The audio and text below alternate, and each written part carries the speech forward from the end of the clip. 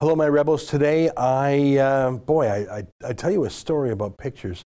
I go through various photographs of Donald Trump that have been doctored or that certain color filters have been added to by the mainstream media.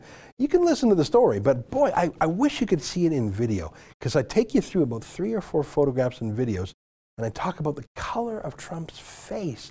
I know that sounds funny, but his enemies say he's orange. I actually don't think he's orange. I think just a few photographers put on an orange filter. I'm going to try and prove that. Anyways, if you want to see the video version of this podcast, go to premium.rebelnews.com. Sign up for the video version. It's $8 a month. Anyways, enjoy the podcast. I hope it makes you curious enough that you check out the vid. Here it goes.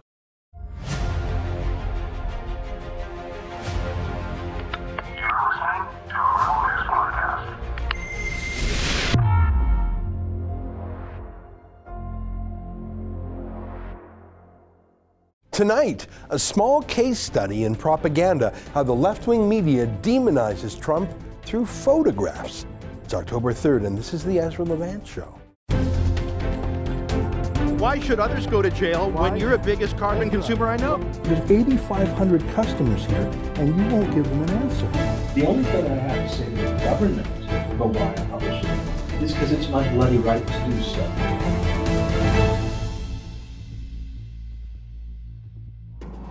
Do you remember this outrageous story by Trudeau's CBC state broadcaster? It was right after Donald Trump was inaugurated. And the CBC literally hired actors to go around Canadian cities pretending to be racists and trying to entrap unsuspecting Canadian citizens into saying or doing racist things in reply. It was so contrived. It was the definition of fake news. It was a Jussie Smollett-style hoax. It goes to show you how unhateful Canada is, that Trudeau's state broadcaster had to literally pay actors to be racist because it couldn't find any naturally occurring racists. Just awful, unethical in every way. By the way, they also stole our trademarked hats, Make Canada Great Again, and tried to imply that making Canada great again was somehow racist. We had our lawyers write to their lawyers, and they actually apologized and agreed never to do it again, and they destroyed all of their counterfeit hats. What a bunch of thieves they are. Anyways, one of the things that always stood out to me, and remember this was done by a consumer production show on the CBC called Marketplace, a show that's supposed to expose fraud, not conduct fraud. One of the things that stuck out to me was the deceptive coloring of Trump's face. Look at this. Look at how they make his face redder and redder and redder. Take a look. We want to know if the Trump effect has come to Canada. We want to have the wall, a great border wall. They're bringing drugs, they're rapists, a total and complete shutdown of Muslims entering the United States. We don't want them in our country. And we will make America great again. Look at that. In 20 seconds, the CBC made his face redder and redder. Look at how it was 15 seconds ago. It was normal. Maybe they made it a little bit redder there to begin with. And then look at how red his face was 15 seconds later. That's a form of propaganda. That's deception. It's altering an image. It's literally fake news, just like hiring fake actors to be fake racists. I mean, if you can't find any racists in Canada other than the racists you've hired, maybe it's not the Trump effect. Maybe it's the CBC effect. You're causing the racism. Maybe Captain Blackface is the racist. Anyways, I've been thinking a lot about that outrageous instance of fake news because they do that trick all the time, particularly with Donald Trump, because he is an unusual looking man. His hair, his face, his skin color, all a bit unusual, especially when it's matched to his personal style. Now, perhaps the CBC would say, well, that Marketplace video, it was just for dramatic effect. It was all artistic license. They're not trying to fake you out or deceive you. It's just an artistic interpretation. Yeah, right. On CBC Marketplace, a show dedicated to fighting against false advertising and deceptive practices. Like I say, it was a disgrace. But how about a straight news show? Literally just a random video on CBC News. Well, look at this picture that the CBC used as a thumbnail on a video about a Trump meeting. Look at that picture. Is that touched up too?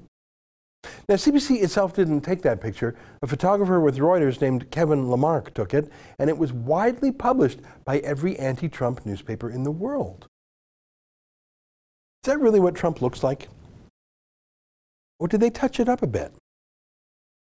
Like the kids do on their Instagram photos. Did they make him look a bit more orange? That's what they say. They call him the Orange Man.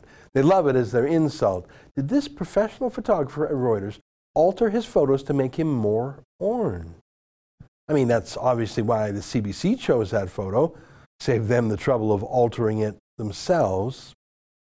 Here's the link to Kevin Lamarck's entire body of work. Scroll through it. He hates Trump. Forget about just coloring the photos. He must take hundreds of photos, or more likely just takes a high-definition video stream and then selects the one frame that makes Trump look like a total idiot. That one moment where he makes a certain shape with his mouth that we all do when we pronounce a certain thing, but if you froze it there, you'd look insane. Like this one, or this one. This is actually another one. Kevin Lamarck isn't doing this by accident. If he was this bad in all his photos, he'd be fired. Reuters has him do awful photos only on this one subject, Donald Trump, because they want to make Trump look like a blithering fool who gets his tongue caught in his orange mouth. It's the same reason why the glamorous supermodel, Melania Trump, who has graced the cover of every fashion magazine in the world, hasn't been on a single magazine cover since she's been First Lady, whereas the less photogenic Michelle Obama was on a new glamour mag every month.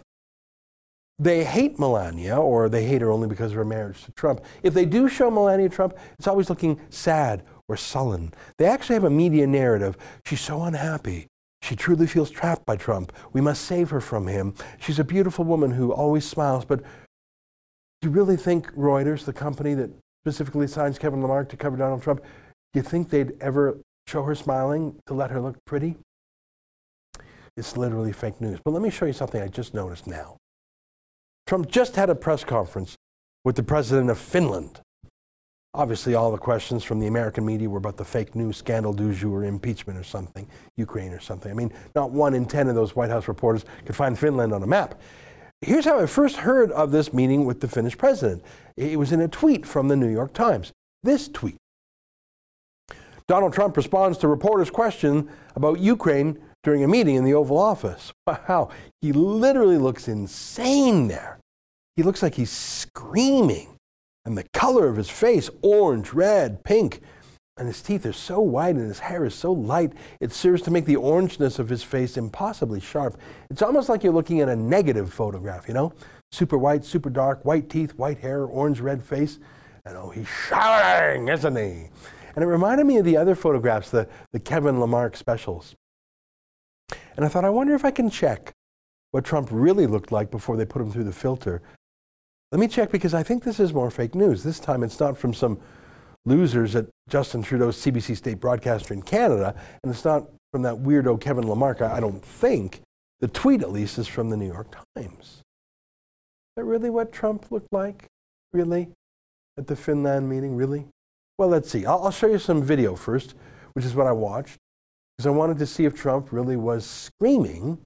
So here's, 30 seconds from CNN. Not exactly Trump fans over there. What does Trump look like?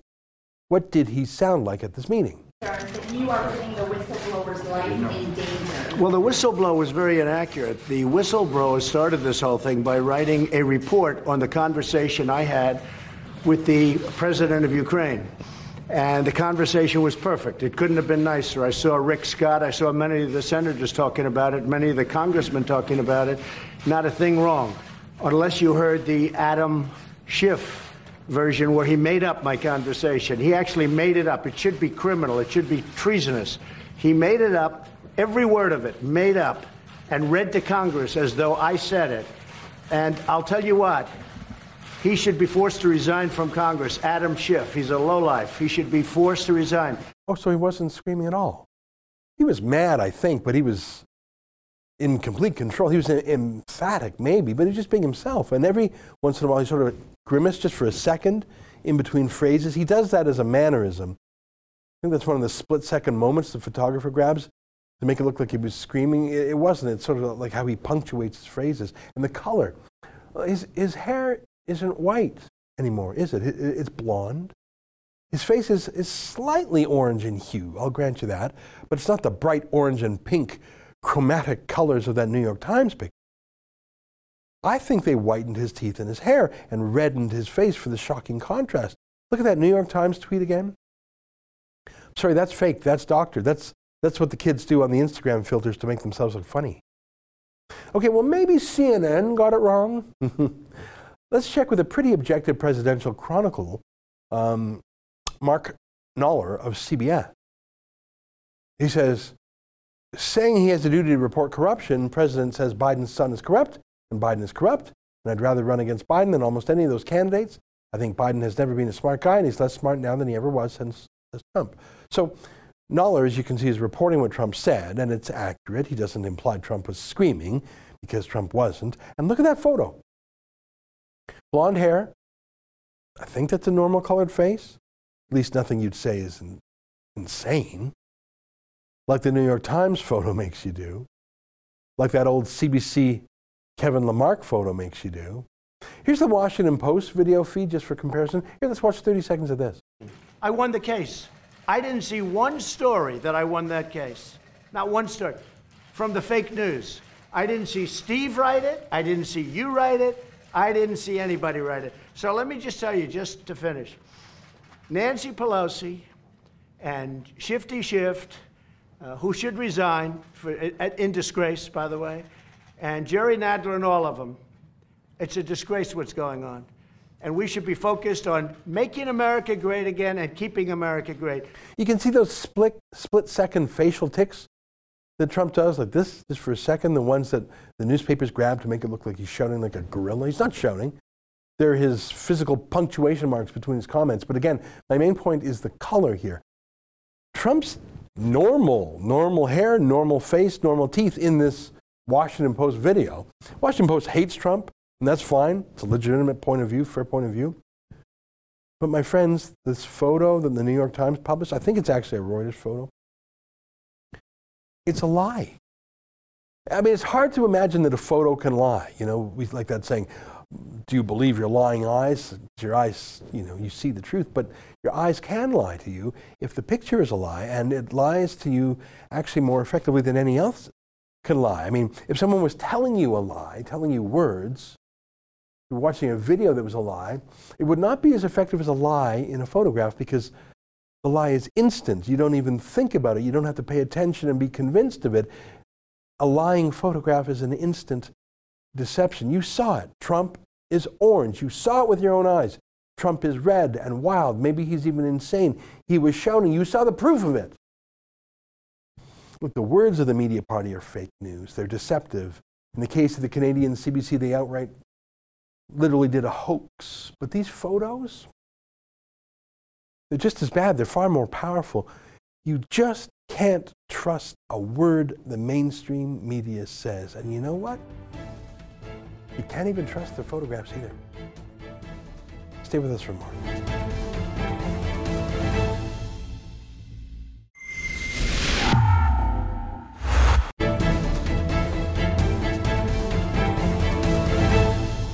Created a multicultural chaos because the problems they see is blooming all over Europe. You have no-go zones, you have rape epidemics, you have all kinds of problems. The most that I've been told about was a young woman that was taken to a flat and she stopped counting at 36. What? 36 adults, yeah, in one night. But what happens here, left-wing feminist movements, they seem, many of them, to be strangely silent on this issue. They do not understand that they are digging their own graves. It's normal for these people when they think like that because it's our religion. It's our jihad.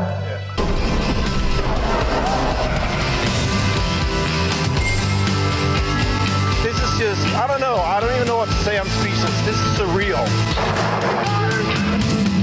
Sure, and I have to warn you that It doesn't matter how you produce and how you cut this documentary. You have to know that you will be labeled a Nazi or a racist just because you made this movie. So I have to warn you, watch out. Well, that is a clip, various clips from the movie Killing Europe. I haven't watched the whole thing. I've skimmed it. It's a little bit of low production value, as they say. Like if you went to see it in a big fancy movie theater, you'd say, oh, that felt a little homemade, could have used a little more editing. That's my recollection of when I watched it. But the subject matter and even some of the personalities in it should be very familiar to Rebel viewers.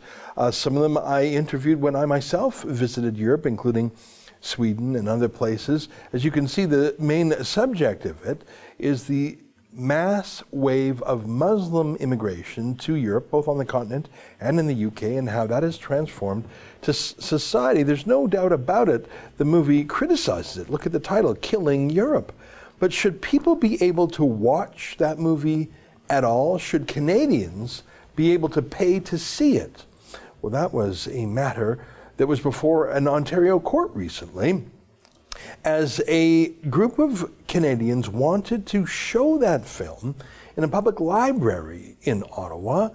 They rented the space, they were selling tickets to people who wanted to see it until the censors deployed and deplatformed the event, banning it. Well, the good news is there's still one or two Canadians who believe in freedom of speech, and our old friend John Carpay of the Justice Center for Constitutional Freedom took the case for freedom of speech, and he joins us now in studio. John, good to see you again. Good to see you. Did I properly summarize what happened in Ottawa? It was an Ottawa Public Library, private room rental by a group of people. They were going to show it to a group of ticket buyers, and then some Antifa-style censors basically shouted the library into submission. I don't know if the censors were as bad as Antifa. I mean, they were nonviolent as far as we know, but people said, some individuals agitated on Facebook and social media and whatnot and said, this is anti-Muslim hate speech, and so no platform for hate. And they put pressure on the library. The library had signed a contract. They had agreed to do it. And of course, as always, you know, there's no formal complaints of hate speech, criminal hate speech. There's no complaints filed with the police, and there's no prosecution for hate speech, and it's not criminal hate speech. But people say, oh, it's hate. And then the Ottawa Library caved into political pressure, canceled the contract, and then the two ladies, Madeleine Weld and Valerie Price Thomas, took the library to court.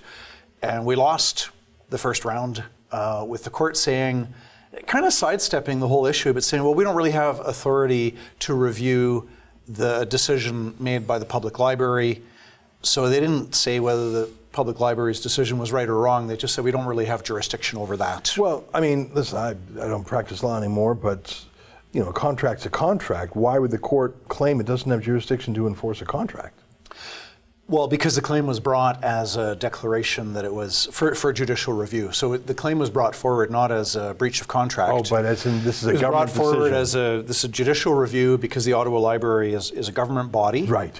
And then the court said, we don't have jurisdiction. And the court actually said you could sue in contract. But I think that misses the whole point. Right. Because the big point, in my view, is that you've got a public authority, a governmental body, and they've decided, and they don't have to do this, they could fill up all their rooms with books, but they've decided we're going to have some rooms that are publicly as a service to the public. We're going to have some rooms that you can rent out. And then they've injected their own personal politics into this and said, well, you're not allowed to rent the room because you don't have the correct political views, so you're barred from renting the room. That's a problem. Yeah. You know, I remember in law school many, many years ago, one of the cases that we studied, and I remember it because it was so interesting. It was called Ron Corelli versus Duplessis. And it was the Jehovah's Witness restaurant owner, and the Premier of Quebec was very upset with him. Because he was always posting bail. All these Jehovah's Witnesses were doing things. Street preaching, and then they were getting arrested. And then this guy, Ron Corelli, kept posting their bail. And so Duplessis was so mad, he said, who is this Ron Corelli? Oh, he's got a liquor license? Take away his liquor license. And it was for that political reason. And that case, and you correct me if I'm wrong, set the rule that if you're in government, you can't use the instruments of government for your personal vendettas. One of the many good principles out of that case, absolutely. It's the rule of law. So why should, if the Premier of Quebec, a mighty position, has to be neutral in how he exercises the power of the state, why should the Ottawa Public Library be able to get away with it? Well, they shouldn't, and we're talking about appealing the case. We'll be announcing a decision at some point in the near future about whether we're going to appeal it or not. There are pros and cons, and there are costs, and there's risks of furthering a bad precedent. It's complicated, so we're in discussion with the clients on it right now. Did any lawyers intervene on behalf of the library? No. No. So this is not becoming a huge national case where everyone's lining up on either side. This was just really a case of deplatforming and censorship. In my view, that's absolutely it's absolutely that, a deplatforming and censorship, saying, I don't like your opinion, I don't like what you're saying, so no platform for hate. I get to censor you, and I get away with it because I'm this holy angel or this wonderful person fighting against hatred and bigotry. So I can get away with silencing you just by calling you hateful. Yeah. This is the dynamic that's at play, and it's very, very toxic. It's very bad that you can simply censor something by calling it hateful and ending the discussion. Hate is a human emotion. It's natural. We want to control our hate. We don't want to become violent. We don't want to direct our hate at injustice. Yeah, and we want to transform our hate into something positive. We want to use it as fuel to be constructive and to fix the underlying grievance. Hate often comes from a feeling of injustice. And if you can take that and fix the underlying grievance, you've not only fixed a problem, but you've turned off the tap for hate. So you can't just say, we're going to all love each other, and that's the law, because if you haven't fixed the underlying problem, it's like putting paint over a deeply rusted metal. You might have hidden the rust for a little while, but you didn't fix the problem. You know what? This movie is a tough movie. I haven't watched the whole thing through, but I watched a large chunk of it.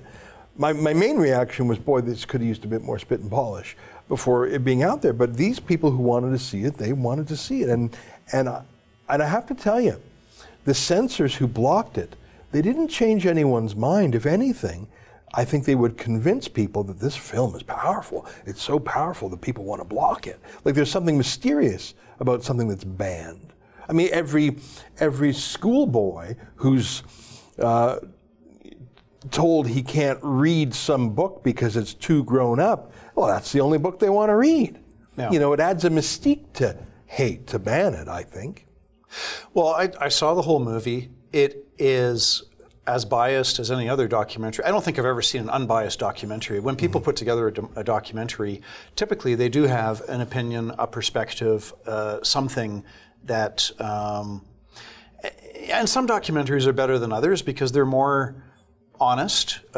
There's that movie, The Red Pill, for example, right. And the author said, she went into it, author, producer, creator person went into it to, I guess, discover just how bad the men's rights movement is.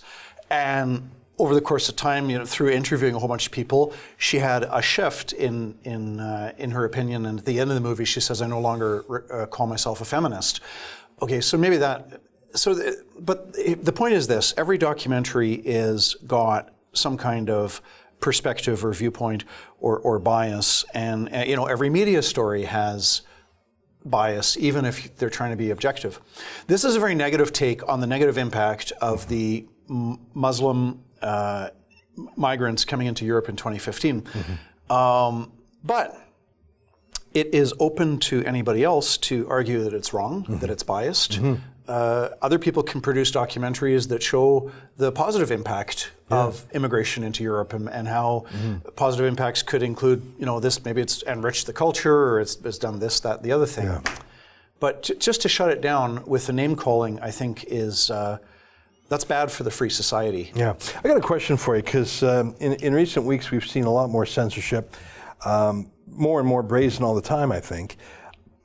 And there are groups that maybe 30, 40 years ago would have roused themselves. I think back to the best moments of the ACLU, where they would send a black or a Jewish lawyer to defend Ku Klux Klan members.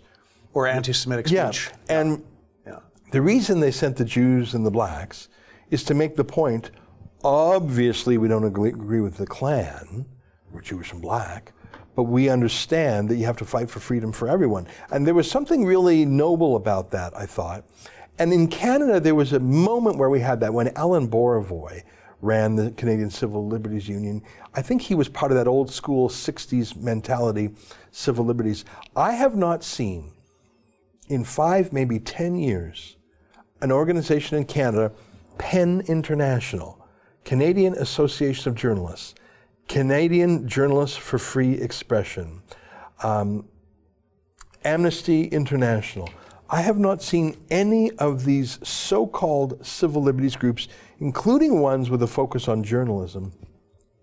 I just simply haven't seen one of them stand up for free speech at all, even for leftist free speech. Can you think of one case? Like banning movies and everyone's, yeah, that's so cool, it's okay. There is a good exception in British Columbia. The BC Civil Liberties Association has consistently defended the free speech rights of pro-lifers. Okay, good for them. Even though the British Columbia Civil Liberties Association is avowedly pro-choice, disagrees with the pro-life speech entirely, but says they have a right. And they represented the Youth Protecting Youth, which was a pro-life club at the University of Victoria. Okay, well, I'm very glad to be corrected on that. So they're good. But sadly, you look at the Trinity Western litigation. In 2001, when the BC Teachers College took the same approach that the Law Societies did and said, because the BC Teachers College said to Trinity Western University, because you believe that gay sex is sinful, you are not eligible or qualified to run a teacher's program to train up teachers. That was it in a nutshell, right? And then 15 years later, the Law Society says the same thing. Because you think that gay sex is sinful, and for that reason alone, for no other reason, you're not allowed to start a law school, even though we admit that the law school that you propose is academically sound and meets all the professional criteria. But they shifted. In the 15 years ago, the Canadian Civil Liberties Association came down on the pro-freedom side with Trinity Western, saying they have a right to have their teaching program because if they happen to think that sex outside of marriage is sinful, well, they have that freedom. 15 years later, Civil Liberties Association came down on the side of the Law Societies against Trinity Western University. Very disappointing.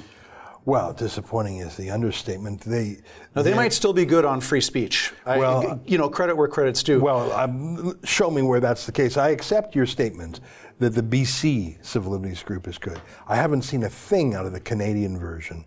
Not one thing. And maybe I've missed it, but I think I've got my finger on the pulse of free speech, at least in Toronto and nationally. And I haven't seen a peep from them ever. If you go to their website, let me just use the Canadian Journalists for Free Expression. Pretty clear in their name what they stand for. Never are they against censorship rules that I've seen. In fact, their last big petition was to ban Donald Trump himself from speaking in Canada when trying to get him banned from speaking at the G7 conference. First of all, that's insane. What's that got to do with your function? But I guess if the only thing is banning speech, your name is false advertising now. I find it deeply depressing, which is why I like talking to you, because at least it's nice to see one guy fighting back. Well, listen, thanks for keeping us posted on this case. I'm pretty sure you can find this movie online, because that's where I would have seen it. I watched it. You can spend $3, $4, $5 and see it online. I think that's what I did. Yeah, it's called Killing Europe. And I think everyone is fairly familiar with the story now, because 4 years later we've learned so much more about that mass migration wave. I'm glad you're fighting for free speech in Canada's capital city. Thank you. All right, there you have it. John Carpay. He's the boss of the Justice Center for Constitutional Freedom. You can check it all out at jccf.ca. And like us, he doesn't take a dime from government, so he depends on you, my fellow viewer and friend of John. All right, stay with us. More ahead on The Rebel.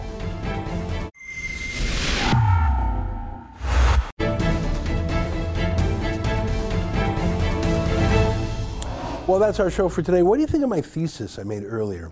That a photograph is actually the most powerful propaganda tool. Even more than words, even more than a video, because you have to pay attention to something that's unfolding in words or video or reading. Photograph, you just see it in the corner of your eye. You don't even know that you've ingested it. Trump was orange and pink and shouting.